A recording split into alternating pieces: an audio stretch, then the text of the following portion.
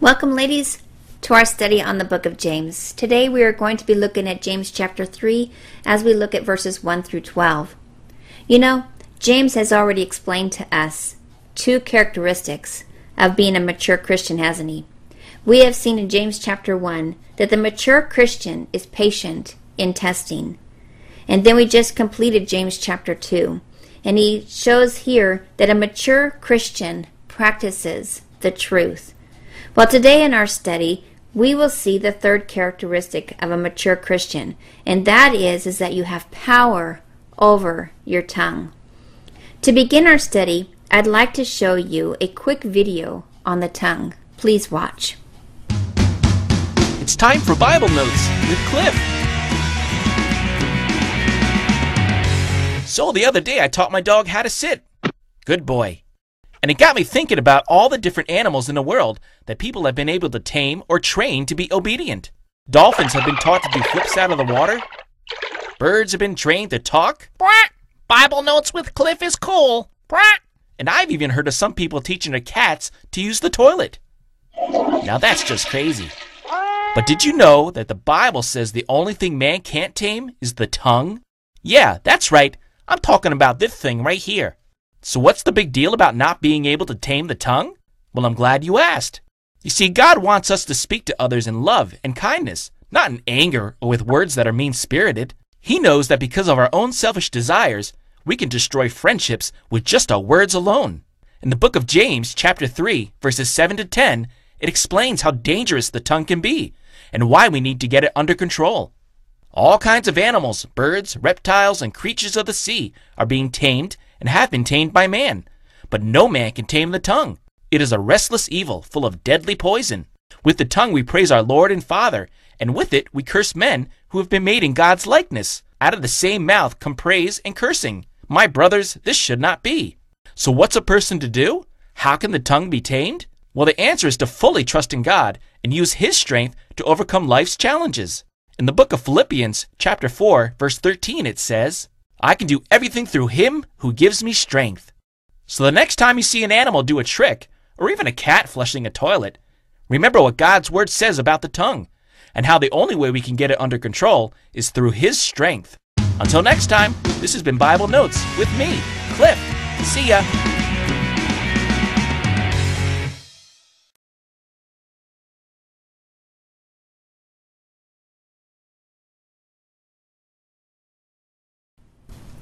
You know, the tongue is known as the world's smallest but largest troublemaker. In fact, just mention that you're speaking on the tongue, and people will immediately think of all the bad aspects of the tongue, don't they? And they immediately go into defense. Well, did you know, ladies, that the power of speech is actually one of the greatest powers that God has given us? You can use your tongue for either good or bad. With the tongue, you can praise God. You can pray. You can teach or even preach the Word of God. You can lead a person to Christ, encourage someone, and bring a smile to their face. Oh, what a privilege it is to have a mouth.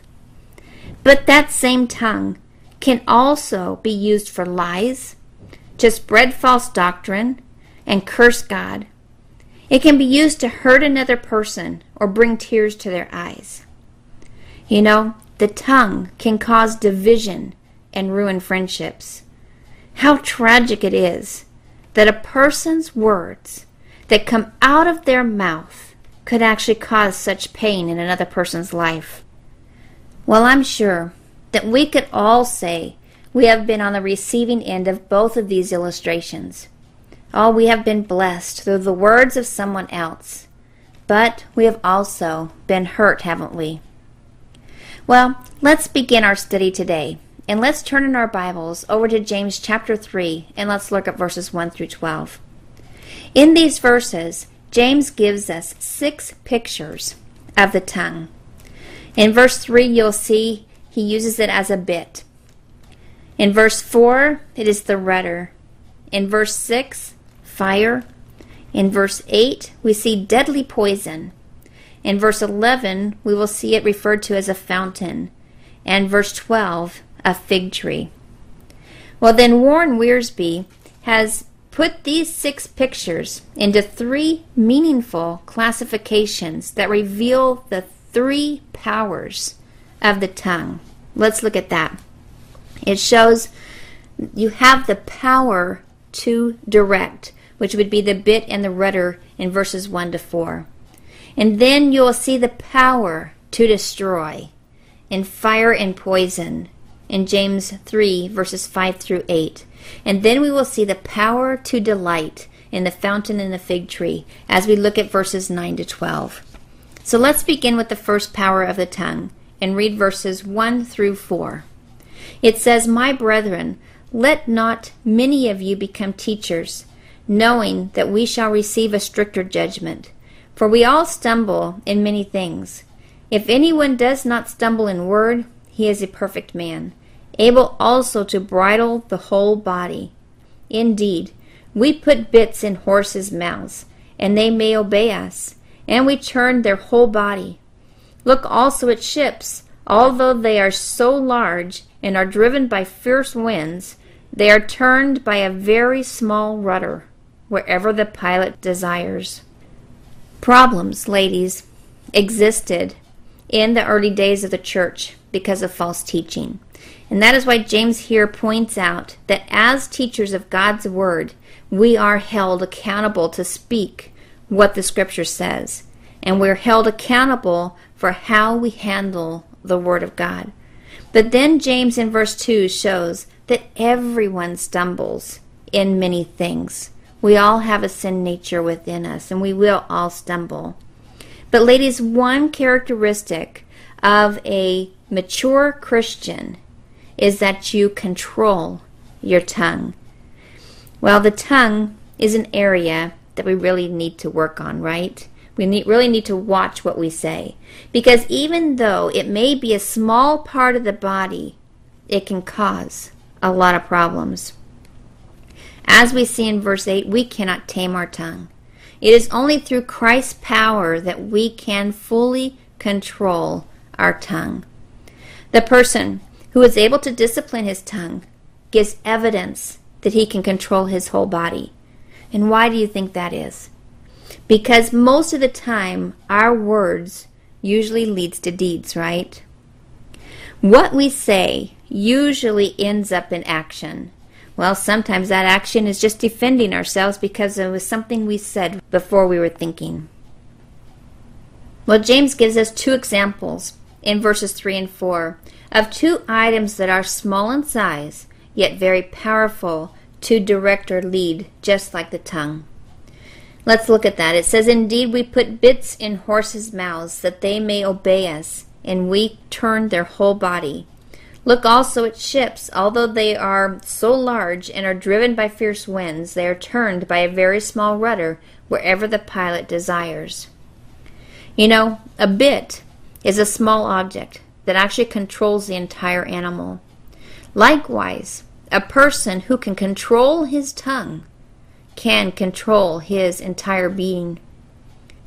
What is in our heart, ladies, determines our speech content and our attitude. Matthew 12:34 says, "For out of the abundance of the heart, the mouth speaks." If there is a genuine faith in the heart, the accompanied works will be both appropriate speech and conduct, right? Well, James further illustrates this relationship of the activity of the tongue to the activity of the entire body through the rudder of a ship. You know, just a slight pressure on that rudder of the ship controls its course. The small rudder enables the pilot to steer that huge ship wherever he wants it to go. Well, both the bit and the rudder must overcome contrary forces, right? The bit must overcome the wild nature of the horse, and the rudder must fight the winds and currents that would drive that ship off its course. But James pointed out that no matter how adverse those circumstances are, if the rudder can be controlled by the pilot, the entire ship can be controlled, right? So the point of the illustration is that if a believer can maintain control of his tongue in adverse circumstances, then he can maintain control over his entire being. As believers, ladies, we are to maintain control. That we need to turn that control over to Jesus Christ, though, right? He needs to be in the driver's seat. And we need to surrender our lives over to Christ. When Christ controls the tongue, then we don't need to fear saying the wrong things. You know, David knew all of this too well. And that is why he said in Psalms 141:3, "Set a guard, O Lord, over my mouth. Keep watch over the door of my lips." There's a lot of us that need to say that, to have the Lord putting a guard over our mouths, right? Well, the bit and the rudder have the power to direct, as the tongue does. What we say, ladies, can have an effect on someone else's life. For example, ladies, how many of you know Edward Kimball? Well, in April of 1855, Edward Kimball went into a Boston shoe store and led a young Dwight L. Moody to Christ. And we all know the result of that, don't we? D.L. Moody was one of history's greatest evangelists of his day, a man whose ministry still continues today. And think about that, ladies. The story doesn't end there. Think about all the lives that D.L. Moody touched.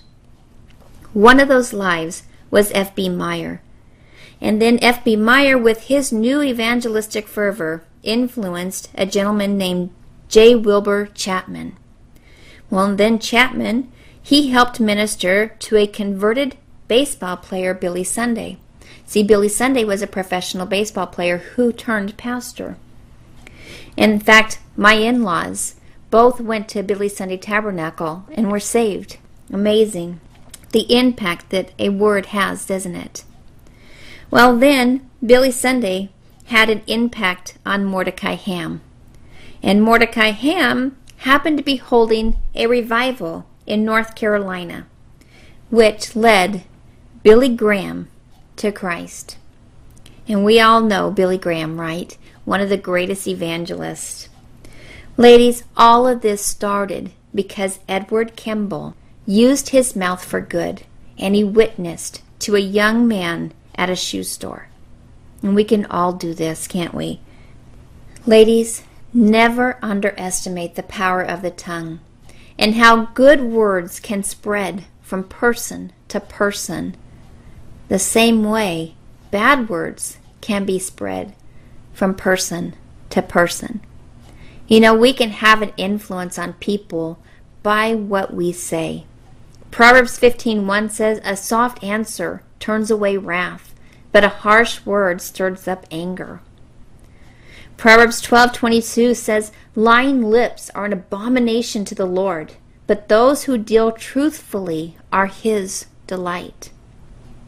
Oh, and then Proverbs 10:19, "In the multitude of words sin is not lacking, but he who restrains his lips is wise." Oh, ladies, we could go on. There's a million of them in Proverbs. Proverbs 17:27 says, "He who has knowledge spreads the word, and a man of understanding is of a calm spirit." Ladies, James has been pointing out that small things can have a beneficial effect. A small bit can be used to guide a horse. A rudder can affect the course of a large ship. Now, he goes on to show the small things can also be destructive in their effect, which leads us to our second power of the tongue, the power to destroy. Let's look at verses 5 through 8. It says, "Even so the tongue is a little member, and boasts great things. See how great a forest a little fire kindles. And the tongue is a fire, a world of iniquity. The tongue is so set among our members that it defiles the whole body and sets on fire the course of nature. And it is set on fire by hell. For every kind of beast and bird, of reptile and creature of the sea is tamed and has been tamed by mankind. But no man can tame the tongue. It is an unruly evil full of deadly poison." Well, the two illustrations James uses here are fire and deadly poison. Like fire, the tongue can heat things up, right? We have all experienced this. A hot temper can lead to burning words that later we will regret. Well, Proverbs 14:29 says, "He who is slow to wrath has great understanding, but he who is impulsive exalts folly." Ladies, fire can be very destructive, just as the tongue can. Fire burns and hurts, and our words can burn and hurt, can't they? Fire spreads, and the more fuel that you give it, the faster and farther it will spread. Well, the same with the tongue. The tongue can spread hurtful gossip, can't it? And the more fuel you give it, the faster it spreads also. Oh, the sad thing is that words can break hearts and destroy reputations. Colossians 4:6 says, "Let your speech always be with grace, seasoned with salt, that you may know how you ought to answer each one." Oh, I liked how Warren Wiersbe put it. He said, "When you tame an animal, you get a worker instead of a destroyer. When you control fire, you generate power." He also went on to say, "If the heart is filled with hatred, Satan will light the fire. But if your heart, ladies, is filled with love, then God will light that fire." The second destructive aspect of the tongue is compared to deadly poison. The tongue, it says is unruly. That is, restless, uneasy, unstable, always roaming about, like James 3:8-10 says. And it is full of deadly poison. The deceptive thing about poison is that it works secretly and slowly, and then it kills. Oh, how many times have we seen a person inject just a little bit of gossip, that little bit of poison, into a conversation, with the intent that those words would spread like the wildfire? Our poisonous tongue can do a lot of damage to a person's reputation, to friendships.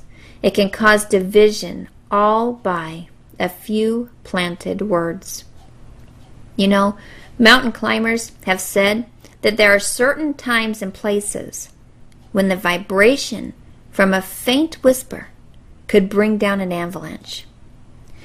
And whenever the guide detects such sensitivity in the air, he cautions every climber to be silent.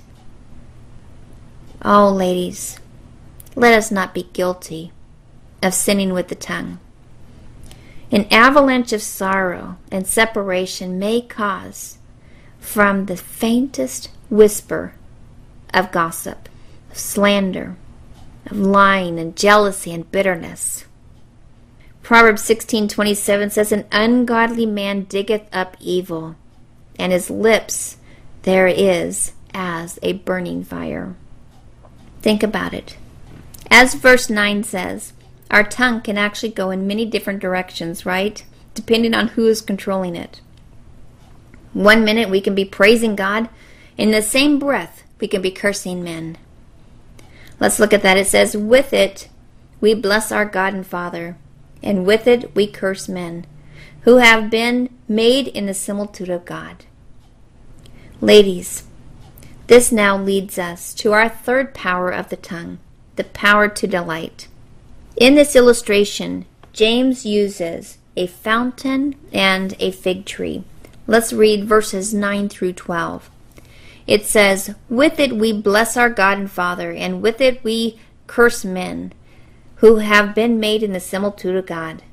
Out of the same mouth proceed blessing and cursing.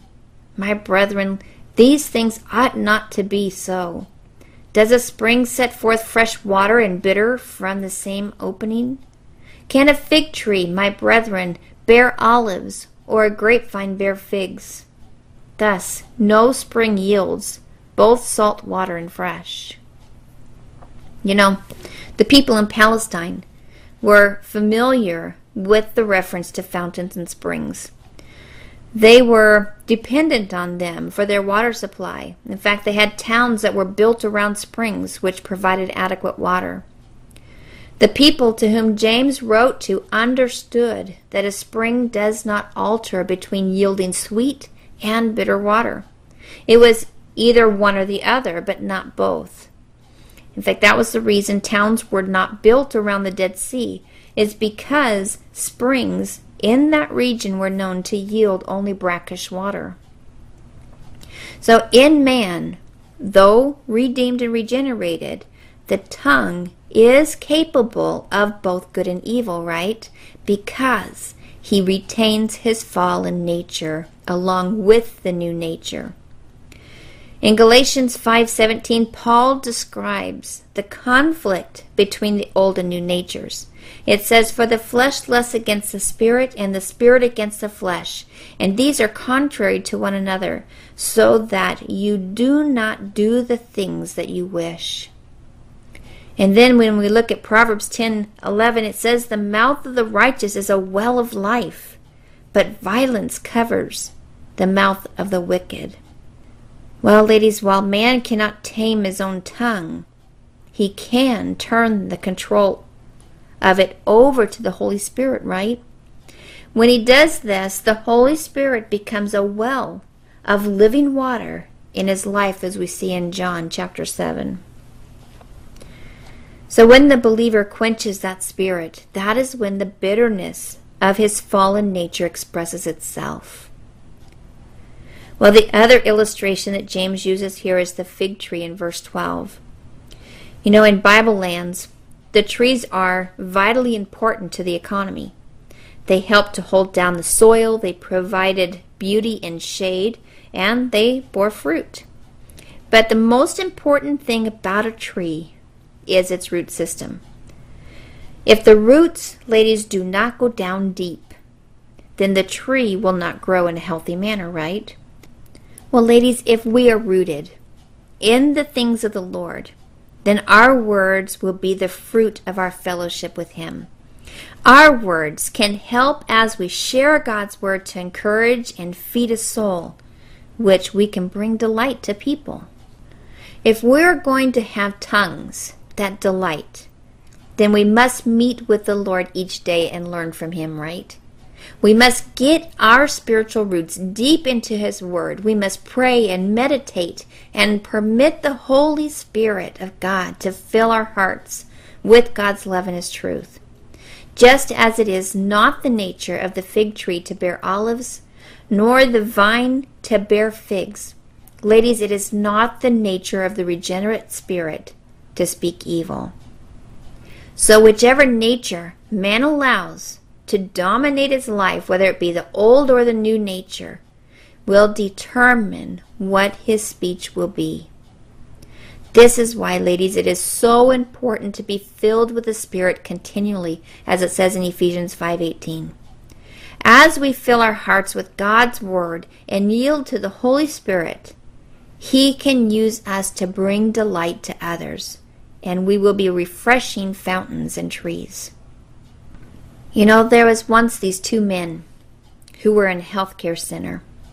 And, they were both bedridden with illnesses, and all they had was each other to communicate with. The one man's bed happened to be by the window, and so he decided one day, out of the kindness of his heart, to share with the other man what he saw.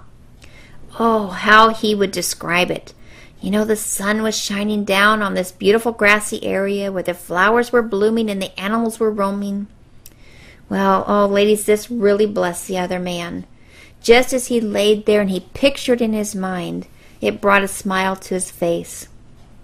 So each day, as the nurses came in, they would open up the curtains to let the light in. And this gentleman would begin to proceed to tell his friend what was going on outside. And he'd describe it, and his friend would just listen with great anticipation. Well, one day, the man by the window had some complications in the night, and he passed away. Oh, this was just heartbreaking to his friend. And as he recalled all their times together, He was thinking about his friend the next morning when the nurse came in to open up that window to let the light in. And he asked her, "Could you move my bed by the window?" As she opened the curtains to let the light in, he waited with anticipation to be able to look at this view that his friend told him that lifted his spirits so much each day. But to his surprise, the only thing on the other side of that window, oh, ladies, was a big brick wall. You see, his friend just wanted to encourage and lift his spirits up. And so he made up visions of grassy areas with flowers and sunshine just to bring a smile to his friend's face. What sacrificial love that man had. Yes, ladies, the smallest but largest troublemaker in the world is the tongue. But it doesn't have to be a troublemaker. God can use our tongues to direct people to the Lord, to edify instead of destroy, and to bring delight to someone's life. It is a matter of the heart. Is the heart filled with Christ's love? Then Christ's love will radiate out of that person's life. The tongue is a little member, but oh, ladies, it has great power. Give God your tongue and your heart each day and ask Him to use you to be a blessing to others, as this elderly man was to his friend. I have enjoyed studying this with you this week, and I look forward to completing chapter 3 next week with you. Until then, encourage each other. Be in God's Word. God bless.